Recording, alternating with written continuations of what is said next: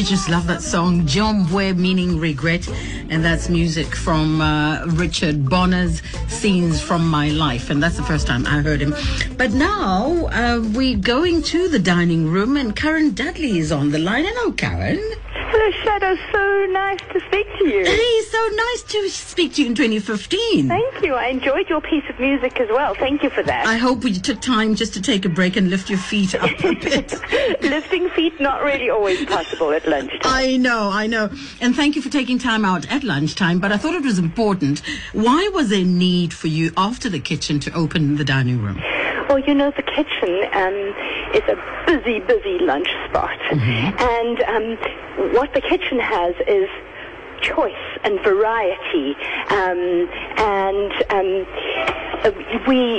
But it's really busy. And there's not really a quiet place to chat and to sort of sit down at a table and share lunch with someone.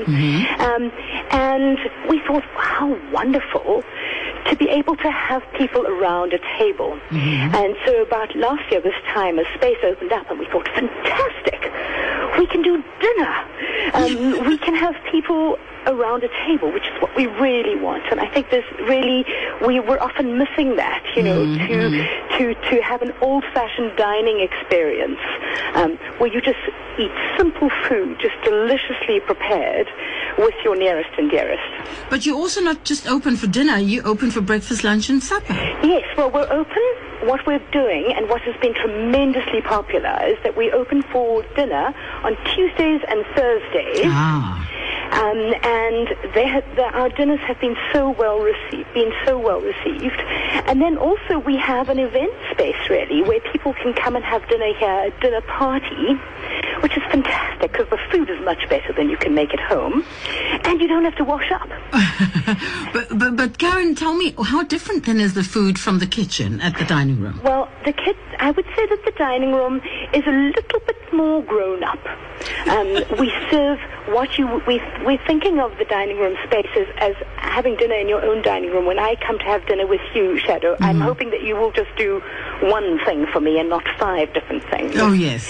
And so we concentrate on doing 1 or 2 mains, but we do a fantastic hors d'oeuvre trolley with lots of amazing flavors to start off with. And then we do a dessert trolley. And the whole experience is just wonderful. And the people are loving it. It means that we can do a few things fabulously instead of too many things averagely. As fabulous and as you. That's how we are. We like to do a few things fabulously. And it's a very beautiful space as well. You know, it's in woods. People are often surprised because it's a very beautiful space in, you know, sort of a little bit unexpected in Woodstock, which is, you know, such a busy commercial space. So you have all the fun of coming to Woodstock, but you're having a very sophisticated dining experience. It all sounds very expensive. It actually is such tremendous value, I have to say.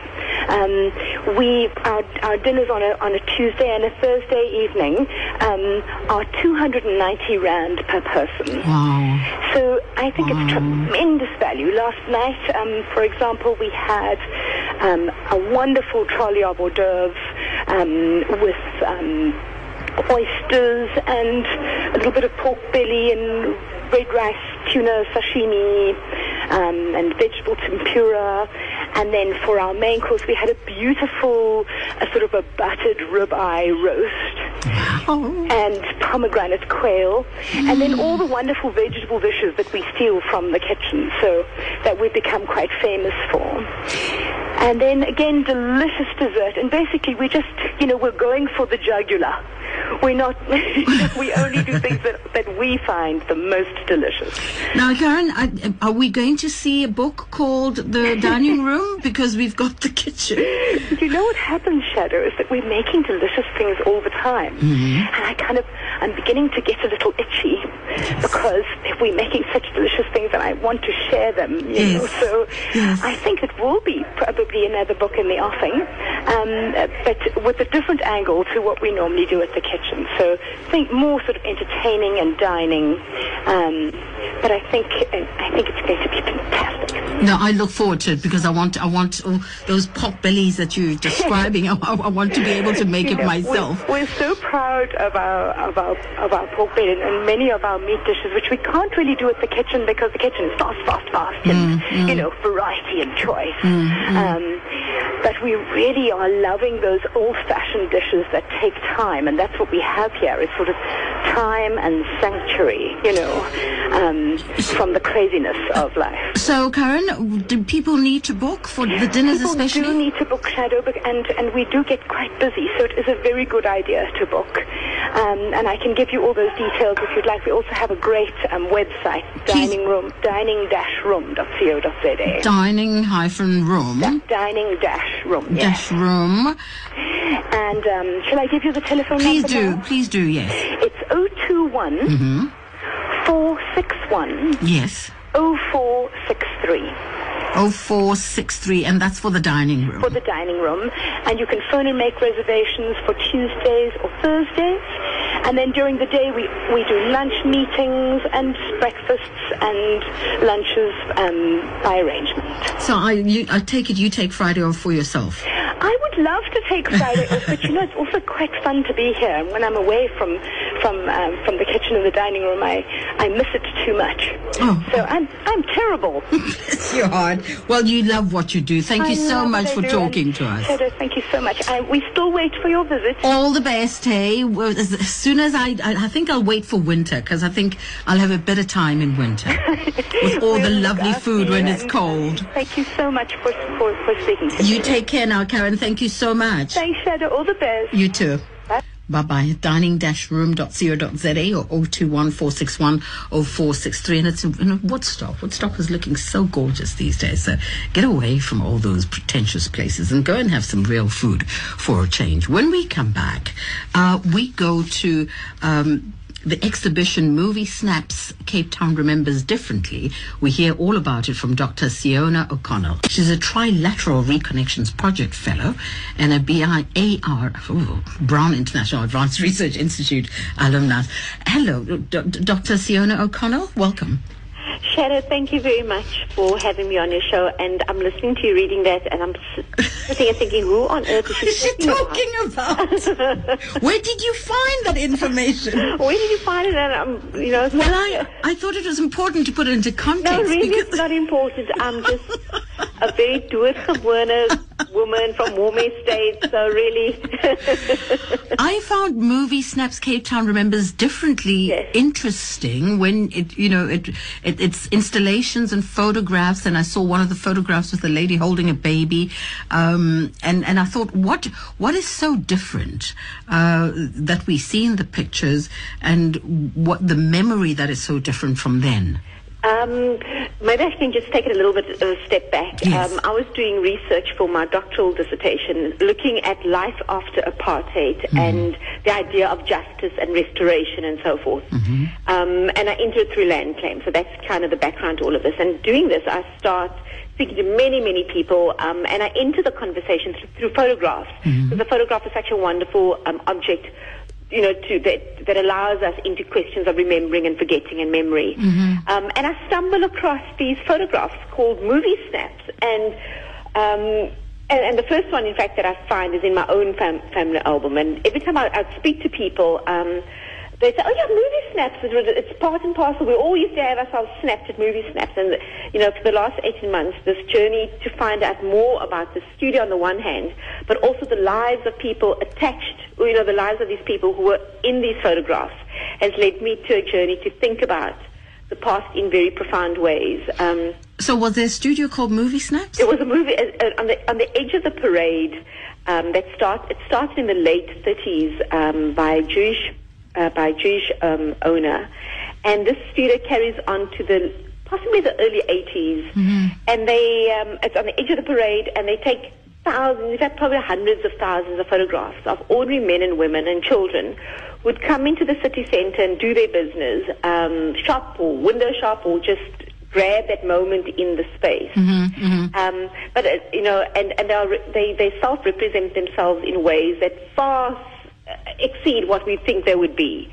So, for me, what draws my interest in it is that, so certainly the 30s and 40s is pre-legislated apartheid. But certainly these images, once apartheid comes in, literally from 48 and 50 onwards, and if you start thinking of the black subject as being an apartheid subject and not being human, in these photographs that show men beautifully dressed and women with their hand-stitched dresses and their beehive hairstyles, counters any idea of the black body not being human. So that's what makes it important, because it speaks about a moment of representation where these women, men and children say to the world, this is not who you say I should be. This is who I am. I'm claiming my space in the city. And I've always been. And I've always been this. Now tell me, would the images be given to the rightful owners? Well, the way it worked was that there were set kind of spots around the city centre, and because these were old cameras, it's not these auto shoot and happy snappy kinds of things. So the photographer would draw a chalk line on the pavement. And once he saw somebody who he had to be fairly sure could pay for the photograph, he wasn't going to waste his negative on somebody who was not going to buy the photograph. So, he would draw this chalk line, he would set his exposure according to the light of the day and according to that chalk line. And as soon as a man or a woman steps in it, he would press the button. And then he would run off to them and say, give them a receipt with a number, and say, well, come back in a week's time and come and buy a photograph. And this is how these photographs end up in homes across Cape Town, literally from Bantry Bay to Bonteheuwel, Milnerton to Mitchell's Plain. So there's one object that, regardless of social or racial divisions, is found across Cape Town. Now, if people didn't collect their pictures, they're obviously kept by this company, Movie Snaps. That's right. Now, the company closed, we imagine, in the late 70s, early 80s. I think several factors. Polaroid, the Instamatic camera came in. Yes. But also a lot of people had been forcibly removed by then. So, once you're living out in the Cape Flats and out in the Bundus and trying to carve a life, and trying to just survive and make a life, coming into town then was not part and parcel of, of your existence. I can only, my grandfather and grandmother, they were forcibly removed to Hanover Park from District 6. And I remember, I think that was the day he began to die. And if this was just one example, I can only imagine what it meant for all these, thousands of other families who left. So the shape of the city changes, and and the shape of the interactions in the city changes. But for me, I think we're at a particular juncture in our post-apartheid history where it's now 21 years. We're no longer a teenager. But we still have, I think there's an escalating sense of rage and anger that is surfacing in all kinds of ways. And I can't speak about the rest of the country because I don't live there, but I certainly live in Cape Town. So I think I can speak confidently about my experiences in Cape Town. And I listen and I read about racial kinds of outbursts, and just a sense of distrust and mistrust of fellow Cape Towners, again, across all kinds of lines. And I think these photographs speak about a certain time and a certain way of getting on with each other and a certain way of respect. Well, and that I think we need to work towards.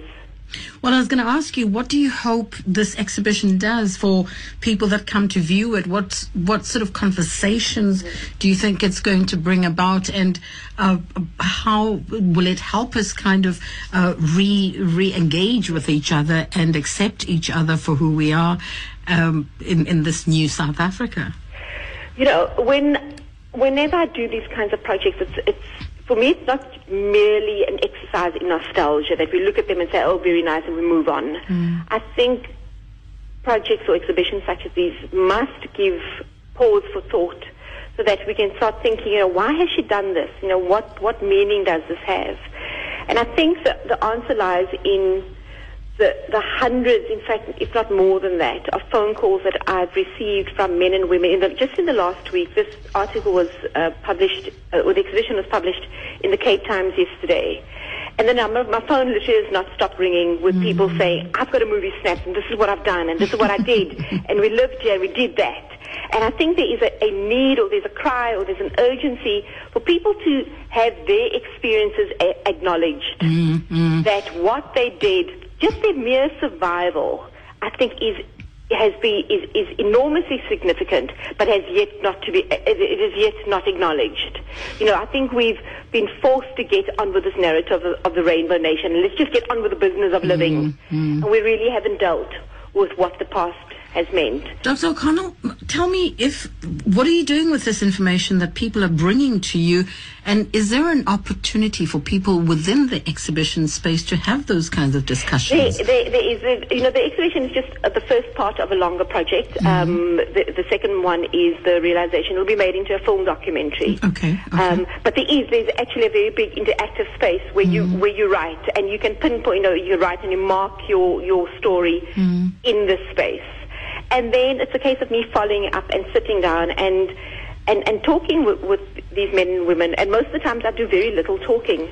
It is a case of them just saying the most amazing things about what it meant to have a hand-stitched dress and what it meant to present yourself in a way that, people say we did not go to town without our ribbons in our hair. Yes. There was a way of behaving, and there's a way of being seen.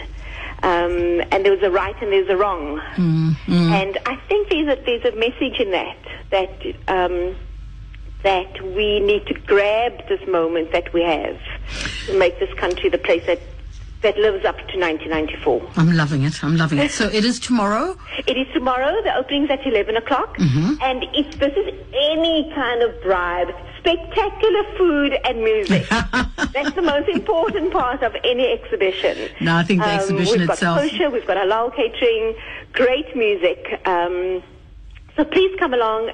We will also have our film crew there. So the idea is that for anybody who comes along and remembers their experience, for you to be a part of this project that I think can shift the way we live in significant ways. Fantastic. And it's at the District 6 Homecoming Centre, right? That's right. Thank you very much, Shadow. I thank you for putting it together. Thank you so much. Have a good day. You too. Cheers. Bye. Bye-bye. That's Dr. SIONA O'CONNELL, and it is at the District 6 Homecoming Centre, which is at Batencant Street, and be there at 11 o'clock, and it's obviously great food.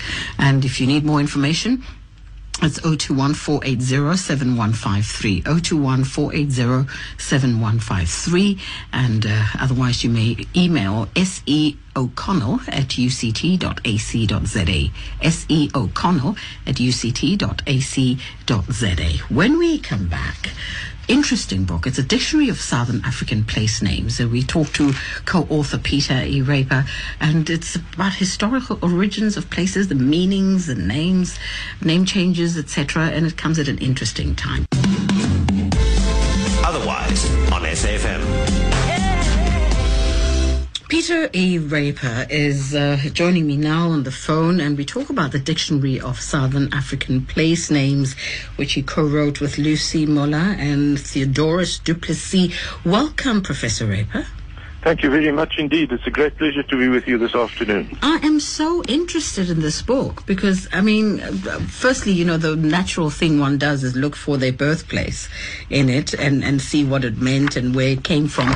But most importantly, and I think it comes at a great time when we need to really analyze if there's any governing body that governs the naming or renaming of places and changing those names, and just where do we go nationally or internationally to find out what processes should be taken?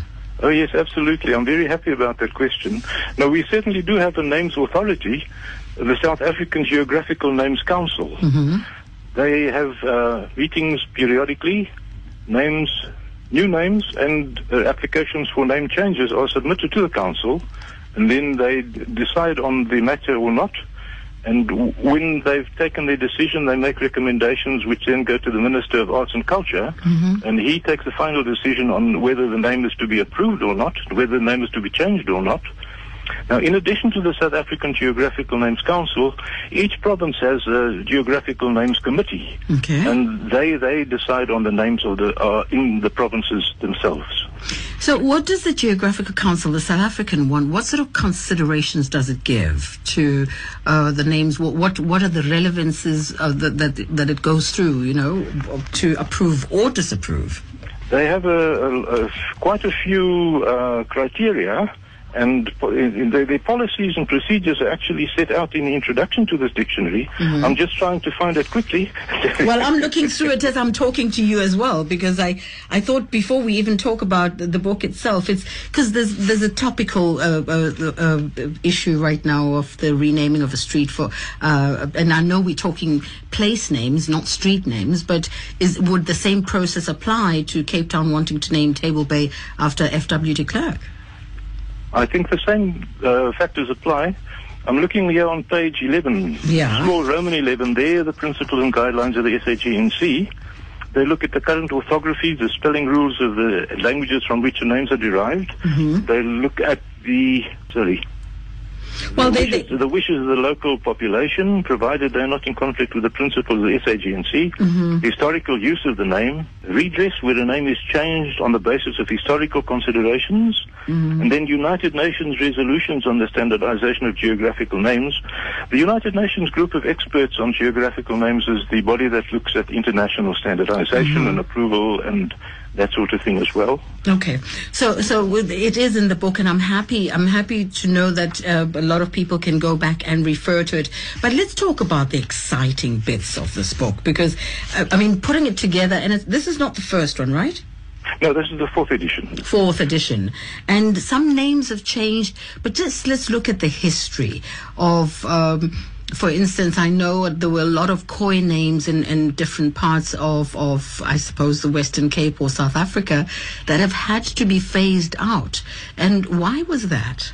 No, I don't think they've been phased out. What happened is that they were adapted into a form that was acceptable to our print media and our typewriters and our pronunciation system. Because the Khoi names, and of course the San names as well, the Bushman names, have click sounds. And these clicks are very difficult to reproduce. As you know, our country's motto has click sounds in its motto. And so it's not absolutely impossible to deal with them, but for most people, they're difficult to pronounce, they're difficult to understand, and there's a lot of confusion about them as well. But that's what I find most fascinating about these place names of ours, because so many of them seem to be adapted and derived from San and Khoi. So they haven't really been phased out, but they've been adapted in many cases, and then in many cases they've been translated. Because when the San and later the Khoi came into contact with the European people, they tended to adopt their languages as their own language of preference. That's why you find so many Afrikaans names. And we're busy with a project now where we find so many of our names have been translated. I'm going to give you one or two examples. Devil's Peak is actually an adaptation of a San name, which means Wind Mountain. One of the earliest names for the mountain that was recorded in the 16th century, 17th century, was Windberg, which means Wind Mountain. And Bushman word, San word for wind is Duivi, which was adapted to Duivi, Duivel, and Duivin, which also appears Dove Mountain or Devil's Mountain, later translated into Devil's Peak. You know, I wonder who then chooses what the language of translation is going to be. You know, is it going to be Afrikaans? Is it going to be Zulu? Is it going to be English? Who decides, and what do you have to consider before you decide what language you're going to use as a translation from the Khoi or the San? Now, the people themselves decide. The names have already been translated over the centuries. Our names, as you know, are among the oldest in the world. Professor Alan Mountain, in his book, The First People of the Cape, speaks about a period of 120,000 years. Professor David Morris of the McGregor Museum in Kimberley speaks about 2 million years. So it's over the period of time, the names have been established in the mouths of the people. They've been accepted. and the people themselves decide which language the name is in. For example, eThekwini will obviously be Zulu, Kaapstad will be Afrikaans, Cape Town will be English. So now, in the old days, there was a tendency to Afrikanerize Dutch names, but under the new South African Geographical Names Council, the names are accepted in the language that they're in, and they're approved according to the spelling rules of that particular language. So there's not a problem, really. So what do you find fascinating that you didn't know that you think we would find fascinating that's in this dictionary? Which place names did you find most fascinating? The ones that have been derived from the San and Khoikhoi. Because for the past 45 years or more, I've been doing research into the Khoikhoi names, along with the late Professor Gawie Nienhaber. We used to work at the Human Sciences Research Council, and we spent many years probably doing research, and then eventually we published 3 volumes on that topic. But we never realized at that time that there was an underlying San or Bushman substructure to so many of our names, and that's what I'm absolutely fascinated with. But of course there's so many other things. If we look at our English name, for example, Tayside, when we look at the etymology of that name, we find that Tay is derived from an Indo-European root, Tay, meaning to flow or to dissolve. And so looking at our names, we find traces of Old Norse, Old High German, etc., etc., etc. But what also gave me a lot of pleasure, and in this regard, I'd like to express my gratitude to my co-authors, Dr. Lucy Moller and Professor Theo Du Plessis, for their wonderful inputs. What I appreciate about this book is also that Jeremy Borain and the staff of the Jonathan Ball Publishers have made such a lovely book. Don't you think it's attractive? It is like beautiful. The feel of it, you know. It is beautiful, and I was going to ask you, how should we use this book? Because I know it's not academic at all, actually, as a lot of people would think. I think it's very user-friendly. But how do you think we should use it? Well, it depends on the person themselves. I think it's going to be very, very useful for tourists or travelers around the country. People in guest houses might want to just leave it lying around for their guests to look at, because that's what's happened to the people, to the books in the past. People have driven around with them in their cubbyhole. Wherever they go on holiday, they just look up where does Warden come from, where does Harry Smith come from, where does Colenza come from, where does Ulundi come from, etc., etc. And I like the fact that it's got GPS coordinates. I think that will be useful as well. No, it was difficult to find them, but fortunately we had the assistance of the United States Board on Geographic Names. They helped us with that, or their documentation, and then our own surveyor of mapping. I looked for Athlone because I was trying to find out where Athlone came from. And it was interesting to see that it was originally known as West London and was renamed Milner in honor of Sir Alfred Milner, who's got quite a few streets named after him. Yes. Hey? And Milner Park, of course. Yes. And also that Athlone Bridge in near the Mgeni River. Fantastic, fantastic. And where do we find this dictionary? It's supposed to be in all good bookshops according to the brochure. I can give you the name of the contact person down at the publisher themselves. That is Jonathan Ball Publishers, huh? Yes, they say to place an order, please contact Charlene Davids on charlene.davids@jonathanball.co.za. That's Jonathan Ball, all one word. Yes. Or phone 021 469 8900. I think it's a fun book for everyone. I mean, it gets people talking about where they come from and places and those kinds of things. A good job done there, Professor Raper, and well done to Lucy and Theodorus as well. Thank you very much indeed. Thanks for your time. Thank you so much for the opportunity. I'm grateful. If I may just mention one last. Yes. People that are interested in place names may be interested in knowing that we're going to have a symposium on place names on the 17th and 18th of September in Clarence, down in the Free State. Okay.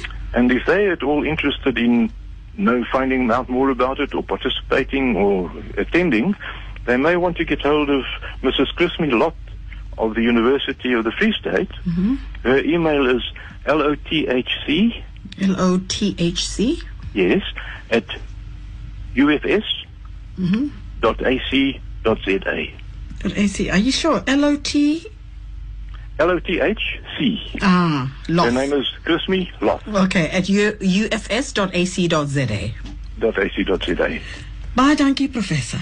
Baie dankie vir u. Dit is 'n groot voorreg geweest. Okay, thank you. Mooi bly. Bye-bye. Bye. Bye-bye.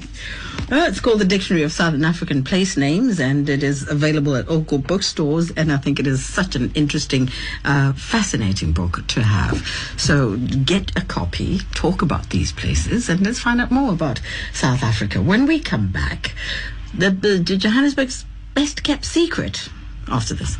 Otherwise, on SAFM. CLYDE TERRY is the organizer of the Antiques and Collectables Fair, which is Joburg's best kept secret. Clyde, welcome. Hi, how are you doing today? Are you well? I'm good, thank you. I just want to be in Johannesburg at the moment because I can imagine the most beautiful collectibles. Where do you find them?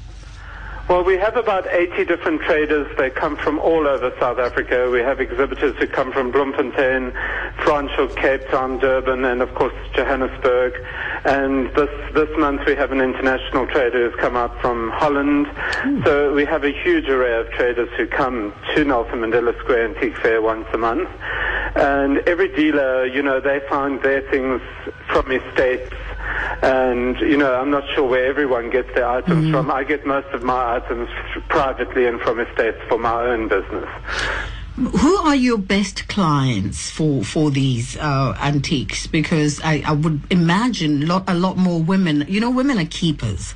They keep more than men do, I think, especially collectibles and those kinds of things. Do you find they also buy more of these collectibles? Yes, I think it's very much an equal thing. I think the woman stops to look at the jewelry and then the husband ends up noticing something else. And, the woman really collects. There's a lot of vintage perfume bottles at antique fairs and vintage needlework items. And the woman loves the costume jewelry and, of course, the diamond jewelry and things like that at the antique fairs. So from the woman's perspective, yes, they're huge collectors and they're always looking for presents and that type of thing. Silver is one of the main focuses at the moment in the industry. It's doing very, very well. So from that perspective, the women always love silver spool vases and bonbon dishes and anything they can use in their home actually at the moment. And of course there's beautiful silver picture frames as well that, often ladies buy for christening gifts and things like that. So. But, Clyde, is there an opportunity for me to ransack my grandparents' garage and bring some valuables to you if I think they are valuable? We have that every single antique fair. We have a lot of people bringing things that they've heard are valuable or that they've inherited and they were told, if they ever need money, they sell those items, whatever. So every month at the antique fair and every day in my shop, we have people bringing in items for sale. So yes, a lot of people are decluttering their homes at the moment and wanting less. Which means our shop walls cave in. That's what we do in our business. And lots of people bring things along. And I think in terms of that type of thing, quite often a family might be told this is the most valuable thing, you must never sell it, but invariably it turns out to be something else, that it's not that valuable, but something else that they bring in actually has the monetary value. So do you have an equivalent of a Stefan Wells there who will tell you the value of Well, we all belong to the NADA Association, which is the National Antique Dealer Association of South Africa. So we have about 60 to 70 specialists at every single monthly fair, and they all specialize in their field. So we have people who specialize in coins, gold jewelry, Roald Dalton, Clarice Cliff, Moorcraft pottery, furniture, art. We have specialists in every single aspect of collecting at the antique fair. So yes, we do have equivalent too. We just got some people like myself have a very general knowledge and I can help people more or less across the board. A lot of our exhibitors are quite targeted, So that's quite a good thing to have at an antique fair when you're wanting a Krugerrand valued or something, that you're going to somebody who's very relevant, who knows the current price today of that item. Oh, fantastic. Now, tell me, Clyde, is there anything that you'd really like to see that you haven't seen before but you'd really like to have at the fair? There's a lot of things. I would love to have some pieces of Fabergé at the antique fair, and well, don't go overboard now. That I would think some Chaparuses at the antique fair, and Lorenzo Art Deco statues would be fabulous, and they do appear. That's the thing. Every now and again, we do get the pieces. So collecting has always been a big thing in South Africa. So there's a lot of collectors out there. Otherwise, the antique fair's been going at the square for 24 odd years. So it's not without a reason that it's become one of the most popular tourist things, and we get a lot of tourists. A lot of Chinese people come to Nelson Mandela Square every month to buy, and we get a lot of people from England and America coming, and a lot of people plan their holiday to Johannesburg around the fair. I get an email from them to say we're flying over. What date will the antique fair be on? Lovely, lovely. Now tell us of the fairs at Nelson Mandela Square this Sunday. This Sunday, yes. And what time does it start? It starts at 8:30 and it closes at 4 o'clock in the afternoon. And it's on two levels of the inside of Nelson Mandela Square. A lot of people who come for the first time expect it to be on the square. Yes. So it's on the upper level, which is the exclusive books level, and then it's on the lower level, which is sort of the Gucci shop level. There's two floors of antique dealers. Fantastic. So, where is your store? Because I heard you talk about your particular store. Well, I'm in the old section of Melville in Johannesburg with Clyde on 4th Antiques. I'm here, and I've been here for far too long. I'm nearly halfway antique by now, so I'm not going to mention time with you. But I've been here for a long time, and I love Melville, and I love my shop, and I enjoy everything. And we specialize in a lot of different things. So if people my main miss thing is silver and more craft pottery, which I really do love. So. Lovely. So if people miss you at the fair, they can catch you in Melville. Well, that's the nice thing. And also the nice thing about the antique fair, as I said earlier on, is the dealers who come from out of town, they always bring the best stuff that they found in Bloemfontein or wherever they are from.